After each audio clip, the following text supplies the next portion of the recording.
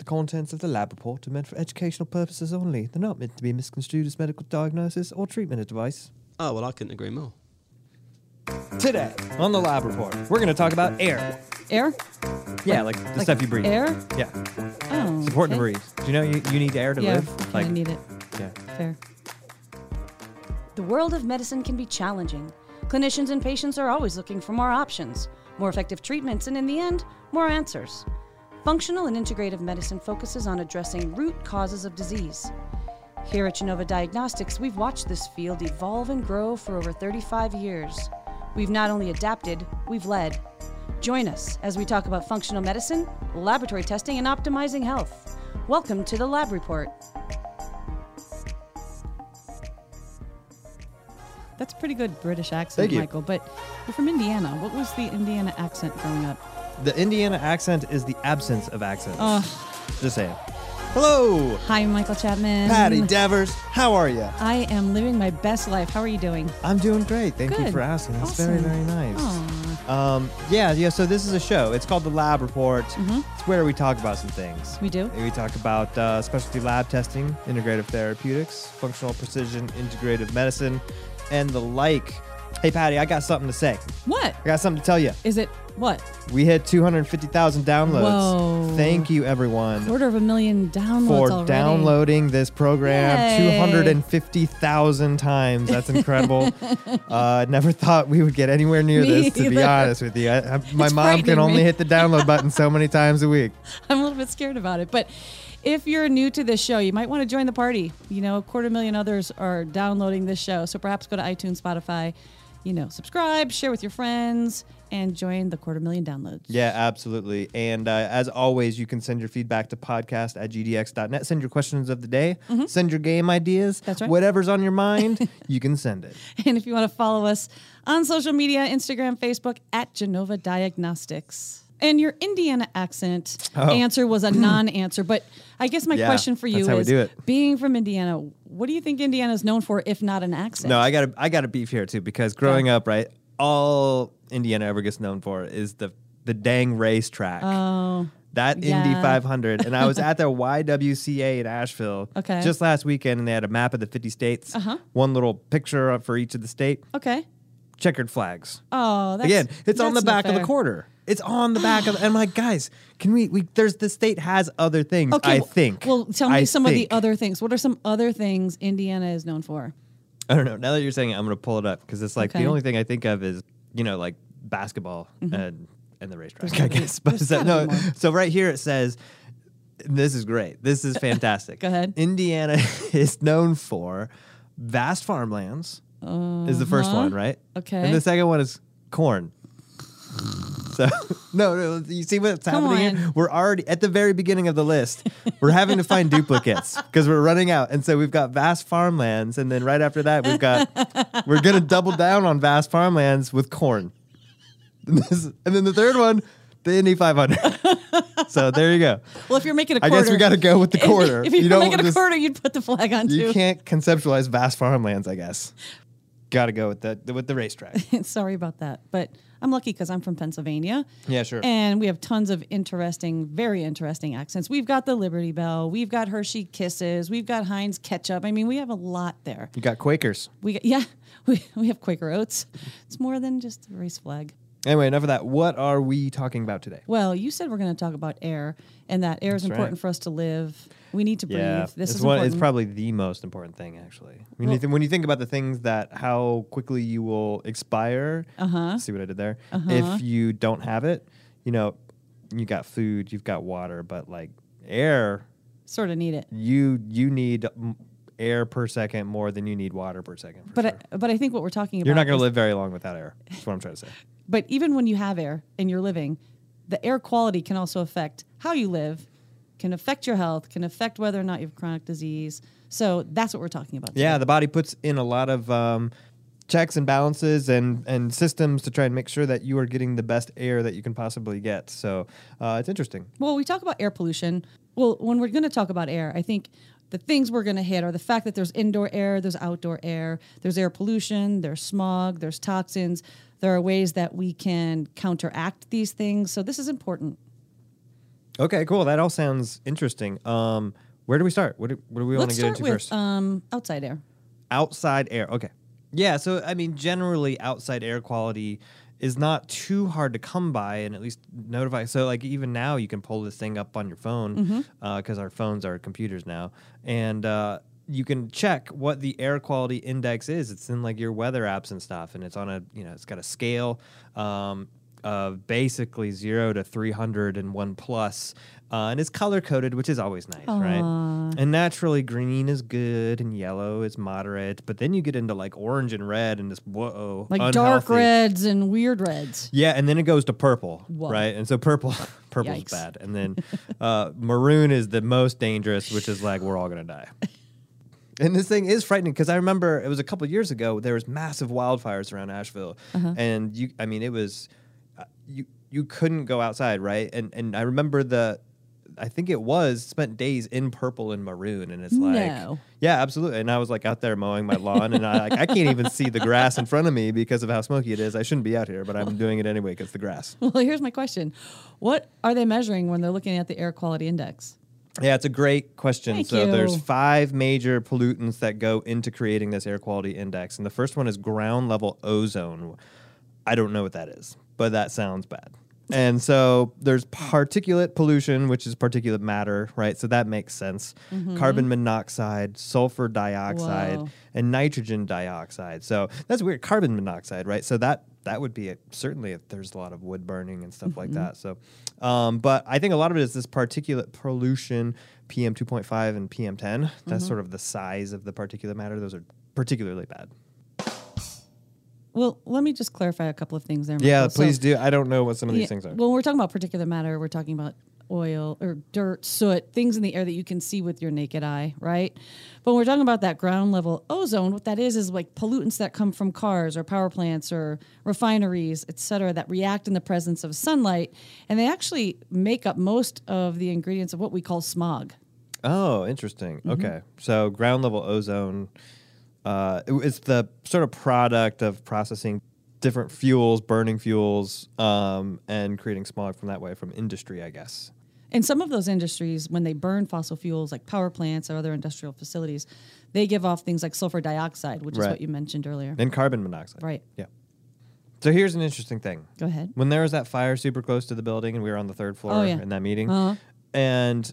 we're in a building with like glass panes that are all sealed off and everything. It was literally minutes before we could smell the burning woods that was a mile from us inside our office building. So clearly that air is not sealed. We are not protected from outdoor air. No. And that's an excellent point because we're talking about all these pollutants in the outdoor air. But one of the pollutants for indoor air is exactly what you just said, outdoor air coming in, which we know happened when we were watching that fire. But when we think about indoor pollutant sources, that's things like tobacco products, cleaning products, perfumes, central heating and cooling systems and humidification devices that let off specific things, or even fuel burning like a fireplace and things like that.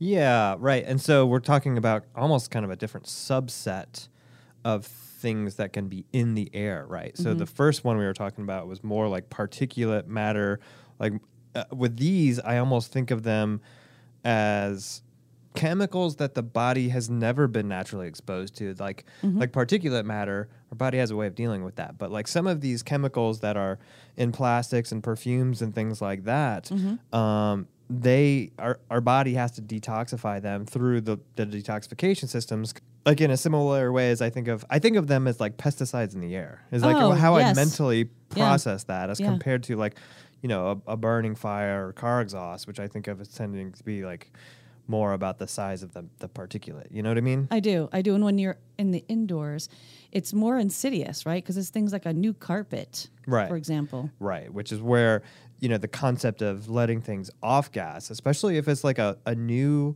large, furniture piece or something like that, a big piece of plastic or something that's made out of plastic, something that's been varnished.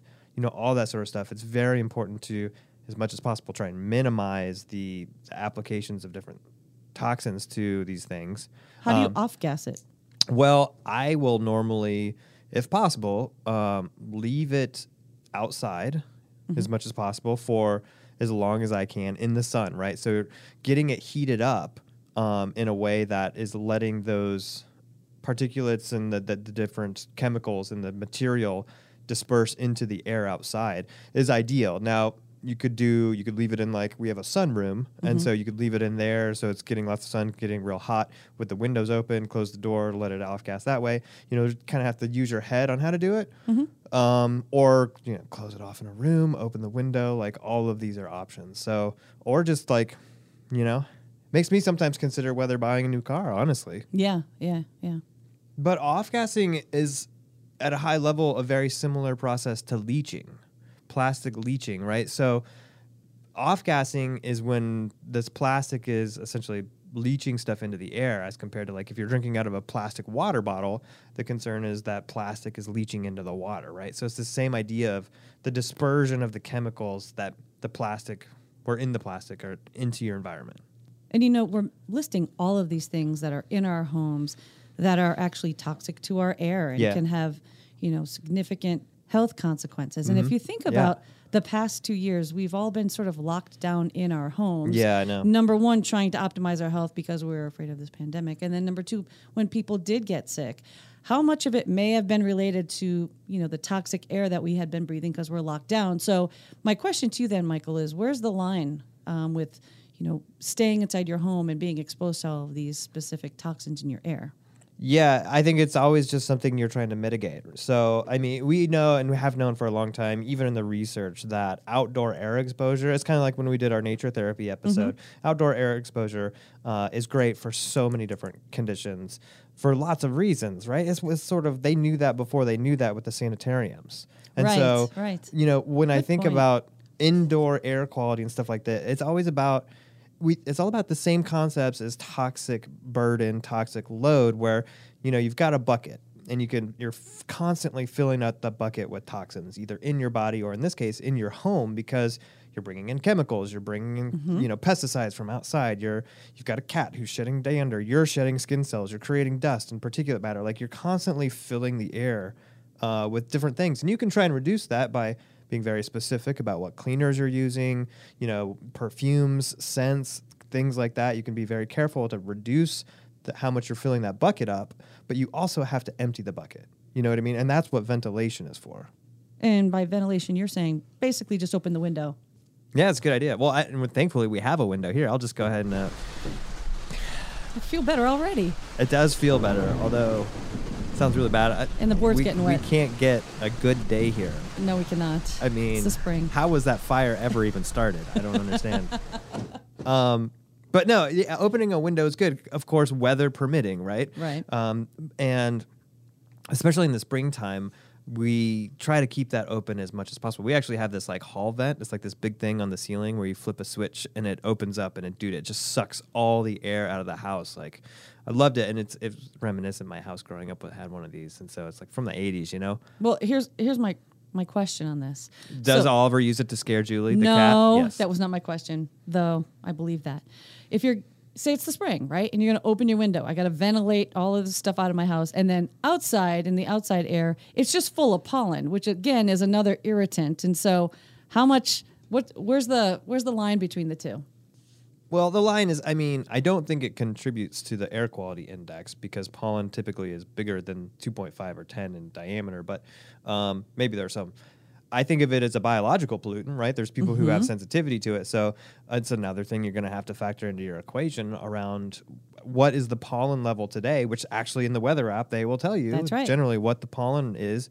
And so maybe today is a really good day to open up the window because it's raining apparently. And so that's a really good time to do it rather than on like a sunny day when it hasn't rained in several days. Okay, so now that we have sufficiently scared everyone, as we do whenever we talk about toxic exposures. Yeah.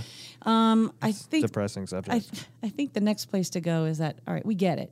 There are toxins in the outdoor air. There are some toxins in the indoor air.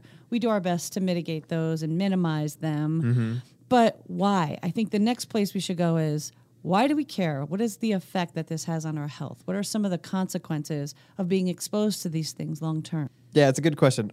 I think the long-term effects are death. and I prove me wrong, okay? Because as far as I can see, everyone who's exposed to bad air eventually dies. And the people who are not exposed to air at all also die, as you've pointed That's out the earlier. control group. No, they were exposed to air at some point. Look, you're not going to fight me on this logic. There's air everywhere. It's bad, and we all die. Those two are those are truths of life, and so I've got ironclad logic here. Well, the problem is that when you breathe bad air, there's a lot of different things that can happen, right? There's like local reactions in your lungs. Some people get like acute respiratory distress or allergic reaction in your lung. Not good. But there's other things that are far more insidious because these toxins can form chemical reactions and cause something called oxidative stress, which we've discussed on this show before. Right. So, Michael, how would you say them causing oxidative stress can lead to chronic disease? Well, oxidative stress is what does the damaging, right? This is a classic example of free radicals. Like when we think of free radical damage, we think of air pollution causing systemic oxidative stress, right? Coming in and essentially just destroying things like cells and fats and DNA and proteins, and like it really just wreaks havoc on the system. So it's all about mitigating the oxidative stress in the system if you want to try and prevent this, but you want to limit the free radical exposure as well. So you're trying to limit how much is coming in the bucket. Then you've got a spigot, or a scuttle. You put a scuttle in the butt? That's right. So you scuttlebutt the bucket, and that is how you get the stuff out. Well, I will say we've talked many times on the show about how long-term oxidative stress leads to aging, things like Alzheimer's disease, various cancers, heart disease, kidney disease. So just over about time, every chronic disease is associated with oxidative stress. That's right. That's right. But the other thing is your microbiome has to react to every single thing it encounters from your environment. So what they're also finding is that some of these air pollutants can also alter your microbiome. In your lungs? Yep, and in your GI tract. Okay, can I stop you right here? Because this is this is something I've never thought about.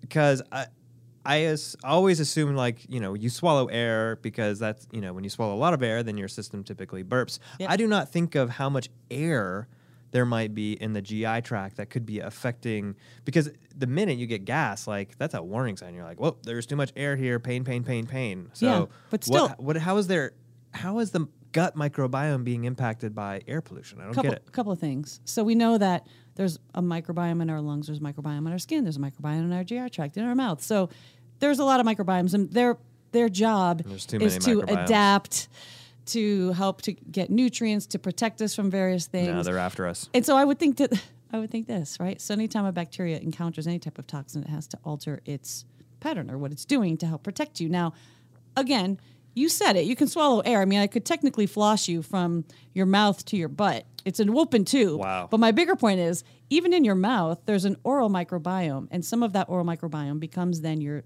gastrointestinal microbiome. I will never hear the word floss the same way.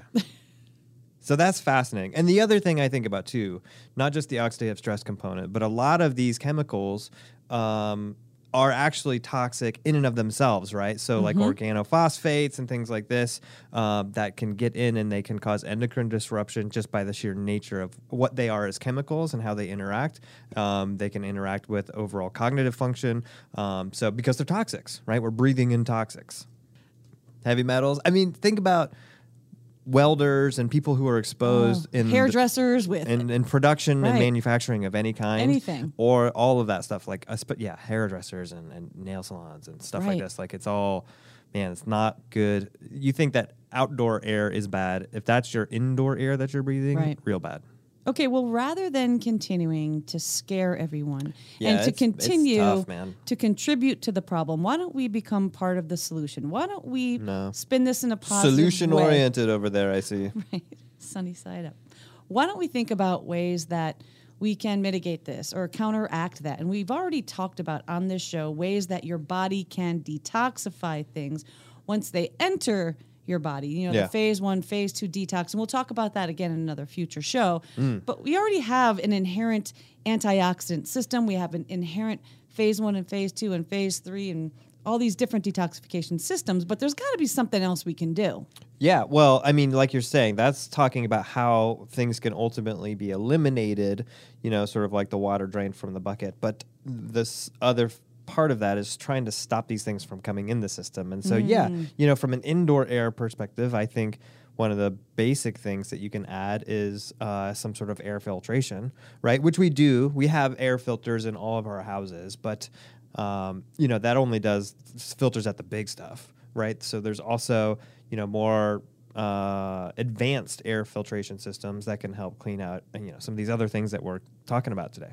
Yeah, currently all of the air purifiers that are available have this multi-layer filter system. So it's often a pre-filter, a carbon filter, an antibacterial filter, and a HEPA filter. Right. I love the HEPA filter. What does HEPA stand for? That's such a great question. I didn't know it either. Everyone says, HEPA filter. Do you have a HEPA filter? That needs a HEPA filter. HEPA, H-E-P-A, stands for High Efficiency Particulate Air, which, as we're talking about, particular matter within the air. Yeah, and it's really interesting. There's been some really great research out there that has looked at clinically how there's improvements with filtration of your indoor air, just having one of these filters in your house. Yeah, we're talking like randomized, controlled, double-blind, placebo-controlled. I mean, these are some good studies. Yeah. And they've shown some improved outcomes in things like asthma, bronchial reactivity, reduction to nocturnal symptoms of breathing. So some real important outcome studies as it relates to respiratory symptoms. Well, and think about how much that impacts sleep, too. Right. But that's not it. It's not. I mean, that's a little bit to be expected. It's like you get this stuff out of the air, and so people who have a sensitive respiratory tract and a history of asthma, that they're going to improve, and that all makes total sense and is great. But there's other things too that you don't naturally come to, which is the effects on the vasculature, because as we said before, all these things eventually can lead to oxidative stress. And when you think of oxidative stress, you get endothelial dysfunction, right? Remember, we did an episode on that. Yep. And so they actually looked at outcome studies with respect to cardiovascular health and found that there was overall improvements in vascular function as it relates to cardiovascular health, which is incredible. It's fascinating. So let me ask you this, Patty. Go ahead. Do you have one of these things? Well, here at work, because it is Genova and we're in the medical affairs department, if you walk through that department, everyone has one of these huge filters in their office. No, that's not true. It is true. Actually, those aren't filters; those are heaters. But at home, I just have the normal, you change your air filters every couple of months. Yeah. It's like the vents. It's in there somewhere. I have those, but they're not HEPA filters. They're just basic filters. No, of the that's air. that's like your oil filter on your car. Yeah. That just prevents really big things from coming through. Right, basically birds. Right. But besides your home bird filter, do you have any other more advanced ones like these HEPA or carbon filters? I have two, actually. Oh, nice. Yeah, I have two. I have one in the bedroom and then one in the den, because it's like the two times you spend your most time there. Yeah. Well, that and the kids, they need like 7 white noise machines so they can go to sleep. So. Well, then again, you have to also open your windows. Do you do that? Yeah, I got that big, huge thing in the hallway, right? So I turn that on, and that only takes like 3 minutes. And that will literally clear out all the air in the house and bring in new air. Like you can feel the suction coming in through the windows when you turn that thing on. It's sweet. It's kind of an eyesore, but like functionally, highly recommend it. Yeah. All right. Well, not everyone can have such a fancy schmancy air filtration system, Michael. No, it's not. I promise, it's not fancy. I had to spray paint it white to match the ceiling. Okay. It was so yellowed from the age. For all of us plebes, we can just get the HEPA filters. But like you said earlier, we can also do a lot of other things to mitigate some of the effects of some of these toxins, supporting phase 1 and phase 2 detoxification, avoidance when possible with air filtration. But the other thing I think about when I'm trying to quote unquote clean out my breathing air is plants, house plants. Right. Plants are amazing. I mean, forget photosynthesis and the fact that it like turns energy into material, or turns sunlight into energy and material, which is just amazing in and of itself. But yeah, it will filter air, right? Because part of photosynthesis is it brings in carbon dioxide and then it breathes out oxygen, which is really helpful for us animals.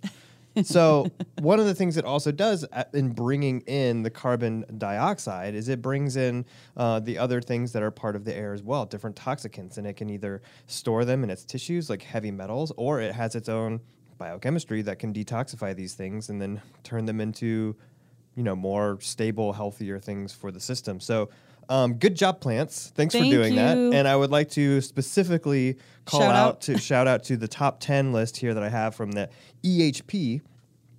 Environmental health perspectives. Yeah. So we start with areca palm and lady palm. Thank you. Bamboo palm. Thank you, too. Seems to be a lot of palms going on here. Rubber plant. Thanks, of course. The ficus, of course. Dracana. I'm not sure what Dracana is, but it's also called Janet Craig. I think I went to high school with her. Okay. And then we also have English ivy, of course. It's English beautiful. ivy, yeah. And it's beautiful to look at. Yeah, great. And you can be used to turn it into a bronchial health syrup. And it right? makes perfect sense now. Right. So dwarf date palm. I got another palm. And then there's just the straight up regular ficus. Then there's Boston fern. Of course. I'm sure you love that one. And then peace lily, of course. Now, although I do not have one of your fancy schmancy air filtration systems, what I do have going for me is that I have plants everywhere. Like that peace My lily that did so well office- in the corner, huh? Okay, maybe not so much here, but in my office and at home, I'm a big houseplant person. And, I feel better about my life knowing that these plants that I'm caring for are also caring for me. Okay, so I think the moral of the story here is that we need to breathe to live. That's You've important. established that early on, Michael. Yeah. We also Start at know the top.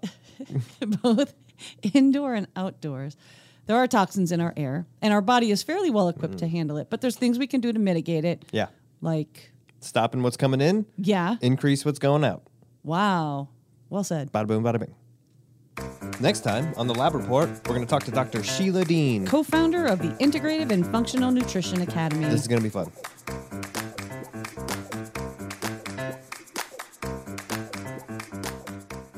You've been listening to the Lab Report. If you like what you hear, please subscribe to our podcast, rate us, and leave us a review. To learn more about Genova Diagnostics, visit our website at gdx.net. There you'll find information on specific testing, educational resources, and how to connect with our show. Call us at 1-800-522-4762 or email us at podcast@gdx.net. All right, well, it's clear you like to practice your English accent. What's your favorite American accent that you can do? Oh, interesting. That I can do? Well, that's a different caveat. I was going to say, I think my favorite American accent is like from the UP, sort of like the Minnesota and the North Dakota, the Fargo. Yeah. So I love that that's a accent. good I one. think that's great. What about you? Well, I'm just going to go back to my NEPA roots. NEPA. Northeast PA, the Scranton accent. Which is Scranton has an accent? it's very distinct. Really? Wow. Yeah, instead of Okay. say walk, they say walk, talk, coffee. That's like Boston, though. No, it's very distinct. And they instead of saying 1, 2, 3, they say couple, 2, 3. But the one that's well known in the region is saying Hena. Hena? What are you talking about? Hena. Like, isn't it so? Like, this is a really long podcast, Hena. Oh, yeah.